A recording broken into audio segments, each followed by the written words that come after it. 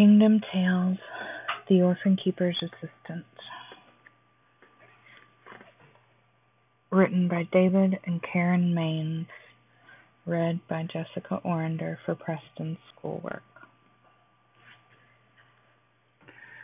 Once upon a time, the enchanter decreed that all who had disease or defect that could not be cured would be cast outside the city and left to die.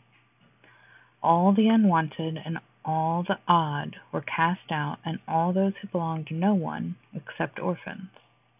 Orphans were kept because they were useful to the enchanter. In the blazing sun, a young woman picked her way across the garbage dump outside the enchanted city. She wore sunglasses, a wide-brimmed hat to protect her pallid skin, and a large round button that read, "We love children, Orphan Keepers Association." She kept slipping on the mounds of garbage. Even behind sunglasses, her eyes were bothered by light. "Whoops, down again. Watch out, light's white," she mumbled to herself. "Smats, huffy puffy, garbage dumps are stuffy." Stained and filthy from her falls, she approached Stonegate entrance to Great Park. She thought she would rather do anything than go on this wild orphan chase. Miss a day's sleep, smudges. How was she supposed to get those gates open? She had never been in this dreadful park before, but this was where the burners said the orphans had gone. She rattled the iron gate, noticed a curled potato skin caught on her sleeve, and swept it away. She rattled again. Nothing budged. She tried to crawl over the gate, but her legs kept slipping and her button caught between the thin rails. She finally stood back and hollered, "Does anybody hear me?" Her hat bobbed back and forth. She shifted her bulging basket of a purse and shouted again, "Does anybody hear me?" No answer. She tried another idea. "I am the Orphan Keeper's assistant. In the name of the Orphan Keeper, open. I am hunting for orphans." The gate creaked open. She was impressed by the power of the name she had shouted, never suspecting for a moment that the gates always opened for hunters. Once inside, she followed a path, huffing and puffing all the way. Whew, what a jungle! All those trees. Better they were chopped down for fuel. What's all that noise? In the distance, she noticed a crowd of people in a large field. Some seemed to be dancing. A young man juggled several balls in the air. Then he dropped one. An older man was walking on a tightrope. All were working hard, but they were laughing and seemed to be enjoying themselves. What a strange place.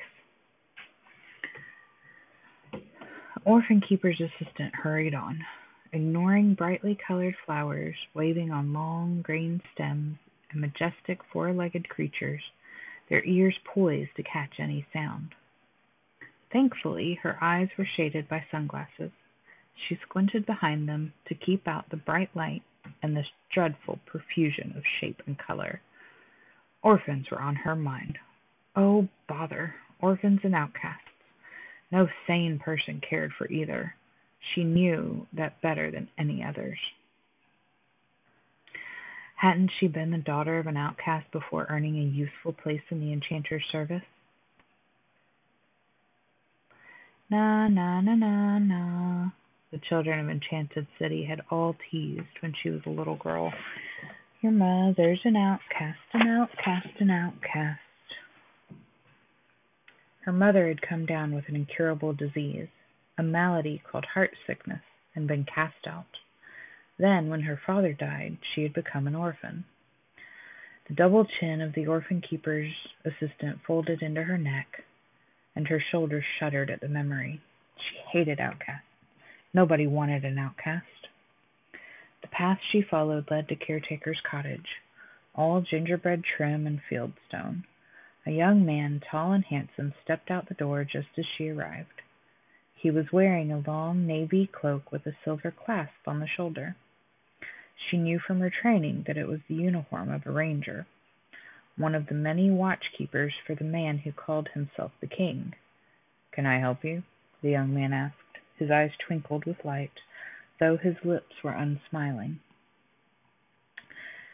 "You certainly can, you nice thing," giggled the orphan keeper's assistant inwardly. But she said, "Smats and smudges, get me out of this light. I am a perfect puddle in the heat. Is caretaker home? And what's a mercy?" "See Mercy," the orphan keeper said to me. "Get orphans from Mercy." Ranger took her bulging purse, held the door, and explained. "Mercy is caretaker's wife. Caretaker is not here today. Step inside. Mercy, someone from the Orphan Association?" The orphan keeper's assistant took off her sunglasses. She saw an old woman standing in front of the fire, older than anyone she had ever known. The elderly lady was stirring the contents of a pot over the fire in the hearth.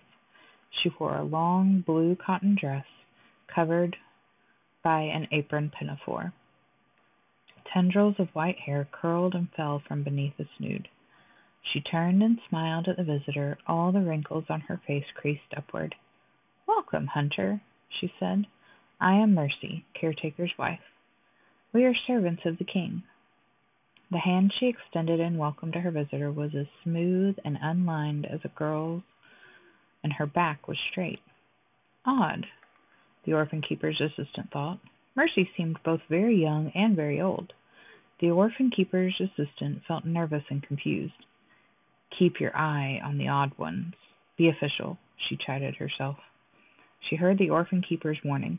"Bring 'em back alive. If you fail, you'll have a burner on your tail."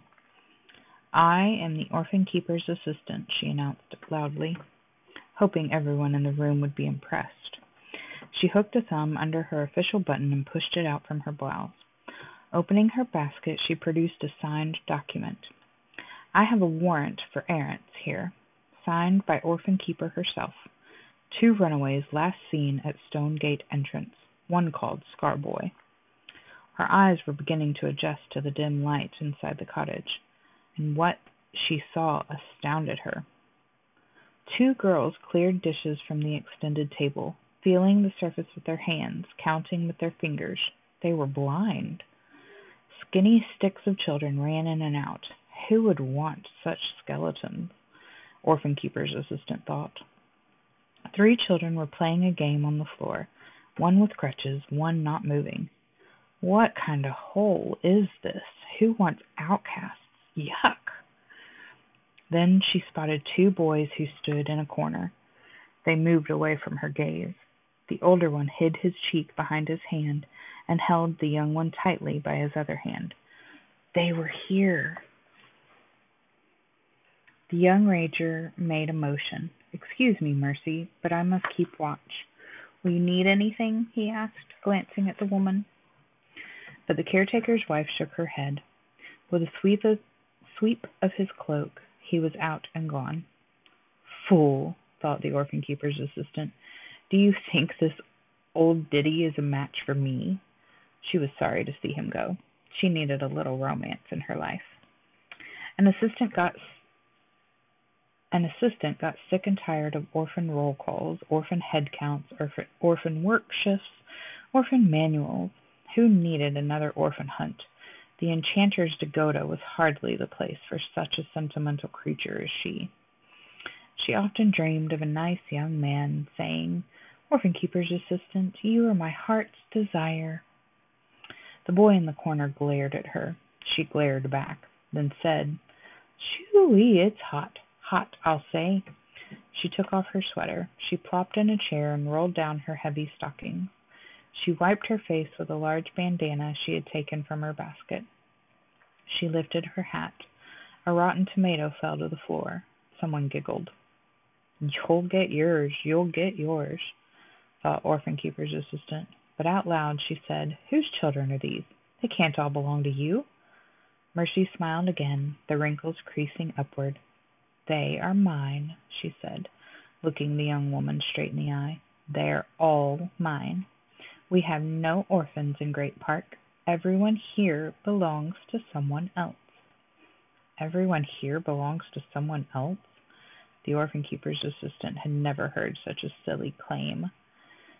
If she could not prove the 2 children were orphans, she would have to snatch the runaways and escape quickly. When Mercy seated herself at one end of the long table in the room, the orphan keeper's assistant made her move. She ran to the boys cringing in the corner, scooped the little child under one arm, and grabbed Scarboy's hand with the other, and dashed for the door. But try as she might, Orphan Keeper's assistant could not drag Scarboy out the door of Caretaker's cottage. She tugged and pulled, and huffed and puffed. Smats and smudges! Finally she gave up and looked quizzically at Mercy. "We have no orphans in Great Park," Mercy repeated. "These children belong here. You cannot take them unless they leave willingly." Willingly, hey? A gleam appeared in the eyes of Orphan Keeper's assistant. "You're old," she said to Mercy. "You're too old to stop me." It was a challenge. The boys moved quickly back into the far corner. Orphan Keeper's assistant settled herself at the opposite end of the table from Mercy. She placed her elbows on the tabletop with her chin in her hands. Mercy took the same pose. The two women's eyes locked. Everyone in the cottage became still. What was happening? Who would win? Why, oh why, had the strong ranger gone away? In the corner, Scarboy and Little Child held each other tightly. The Orphan Keeper's assistant spoke first. "By the Orphan Keeper, by scars and mars, by pain and sadness, ills and madness, by Orphan Keeper, you do not belong to Mercy or anyone else." Now pains long forgotten by the children in the room were remembered. The boy in the wheelchair hunched and whimpered. The blind sisters bumped into each other. One dropped a dish, one snarled. Another child scratched. The lame child turned his back on his partners. Mercy looked at Orphan Keeper's assistant straight in the eye. She answered her spell. "Caretaker, caretaker, caretaker's wife. Whose are these? They are mine, they are mine. Caretaker, caretaker, caretaker's wife." Mercy lifted her face from her hands, never taking her eyes from the opponent's face. She threw her arms wide as though she would enclose the whole room. "Things are not what they seem," she cried. "Things are not what they seem. In Great Park we know this to be true." The boy in the wheelchair straightened his back. The pain was gone once more. He held his head high. The blind girls helped each other sweep up the broken dish. One whistled a little song. The child with crutches scooted over to his friend. Someone laughed. Two of the skinny children ran out to play. Orphan Keeper's assistant was sweating profusely now. Driblets of water ran down her face. Blats! Smats! She'd be fired for sure. Burned by burners. Where did Mercy's strength come from? The Orphan Keeper's assistant made fists in her hands and jammed them down hard on the tabletop. "Ordinary orphan hunt. This is not ordinary at all. Lousy Orphan Keeper. Should have come herself." She pinned her mind to the boy standing in the corner. "Scarboy, Scarboy, come, come," she thought. "By the death drums, the fire priests, by their fire robe, I'll make you come willingly." Over and over she concentrated on Scarboy's name, but the work was hard. Then she noticed the boy take a step out of the corner. She saw him let go of his brother. "Scarboy, Scarboy, come, come." It would only be minutes before the boy was at her side. Suddenly the orphan stiffened. "My name is Hero," he asserted. "Hero? Hero who?" Orphan Keeper's assistant responded to the boy's defiance. "That's not your name, never. Who ever heard of an orphan named Hero?" Quickly the young woman increased her concentration. She felt the room tilt toward the door. She called in her mind, "Scarboy, come, come." Slowly the boy took another step. Now is the time. Call out the names." The young woman rose to her feet, still gripping the edge of the table, her back bent, her eyes pinned to Mercy's. Her voice was shrill. I am the Orphan Keeper's assistant. In the name of the Orphan Keeper, in the name of fire priests and burners and breakers and naysayers, in the name of the enchanter, I command all who belong to that burning one come to me. The children whimpered. Scarboy began to walk toward the Orphan Keeper's assistant, his eyes dazed, his steps wooden. He dropped his hand. The raw, ugly scars showed on his face. Beads of sweat stood out on Mercy's wrinkled forehead. The white hair beneath her snood was damp, but she smiled. She gripped her end of the table. She kept her eyes locked with those of the young woman. She rose from her seat and she commanded, I am Mercy, wife of the caretaker of Great Park. In the name of the Ranger Commander, protector and keeper of the watch, in the power of the sacred flames, by the name of the King, son of the Emperor of all, who will bring the restoration of the kingdom, I forbid, I adjure, I prevent. The house tilted back again. The boys stepped back toward the corner. Mercy lifted her hands above her head. She clasped them together. To the King, she shouted, to the kingdom, to the restoration. The Orphan Keeper's spell was broken. The children sighed. Mercy slumped. Protection closed over them again. The assistant dropped her eyes. A small wail came from her mouth. Oh me, oh my. Find Mercy, said the Orphan Keeper. I found Mercy, but Mercy has undone me. I'll get fired. I'll get fired. The Orphan Keeper's assistant put her face in her hands and wept. She wailed something pitiful. She blubbered and hollered. She pulled a handkerchief from her basket to wipe her face. Gently, a tiny hand patted her arm, touched her shoulder, wiped tears away from her cheeks, then her eyes. It was one of the blind girls. The child, smelling of lavender and soap, pressed her cheek against the cheek of the Orphan Keeper's assistant.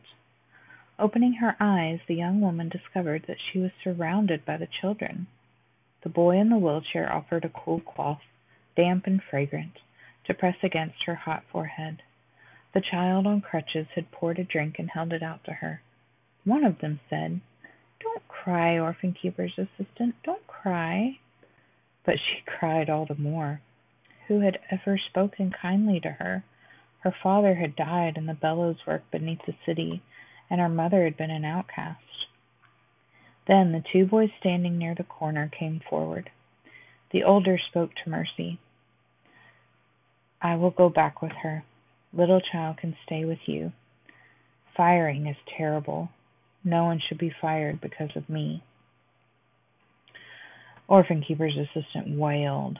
She remembered branding. Her hand felt sore at the memory. She was only Orphan Keeper's assistant because she served Orphan Keeper and the enchanter without question, not because they cared for her. She had no friends. But Mercy had said, everyone here belongs to someone else. The children patted her hand. Mercy cleared her throat. I think I have a happy ending.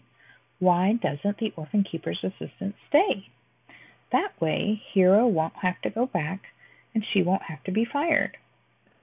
The children danced and jumped. Yes, stay, stay, Orphan Keeper's assistant. Stay with us, please, please. Won't you stay? We want you to stay. The Orphan Keeper's assistant blew her nose.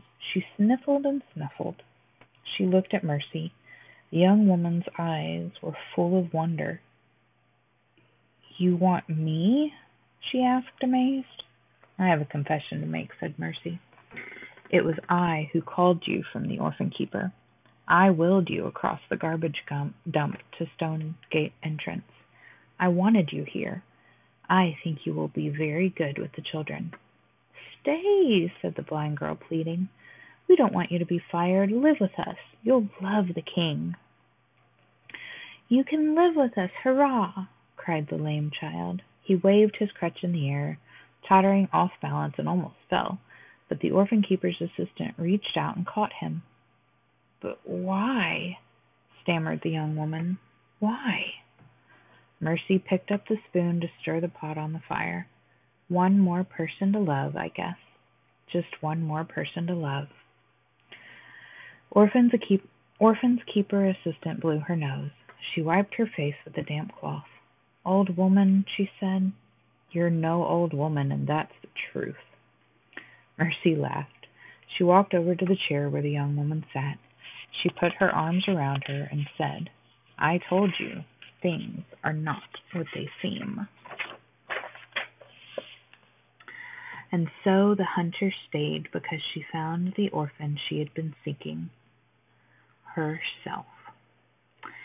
She discovered that the kingdom was for outcasts, and one must become an outcast in order to follow the king. The discussion questions. What did Mercy mean by the statement, "We have no orphans here. Everyone here belongs to someone else"? It means everyone in Great Park is a part of the king's family. You are not an orphan when you belong to the king. Why did the children want Orphan Keeper's assistant to stay? They didn't want her to go back and get fired, and they knew she would love the king. How does this statement relate to following Jesus? One must become an outcast in order to follow the king. We must not be concerned about fitting into this world in order to follow Jesus. Matthew 10:39 says, "He who loses his life for my sake will find it."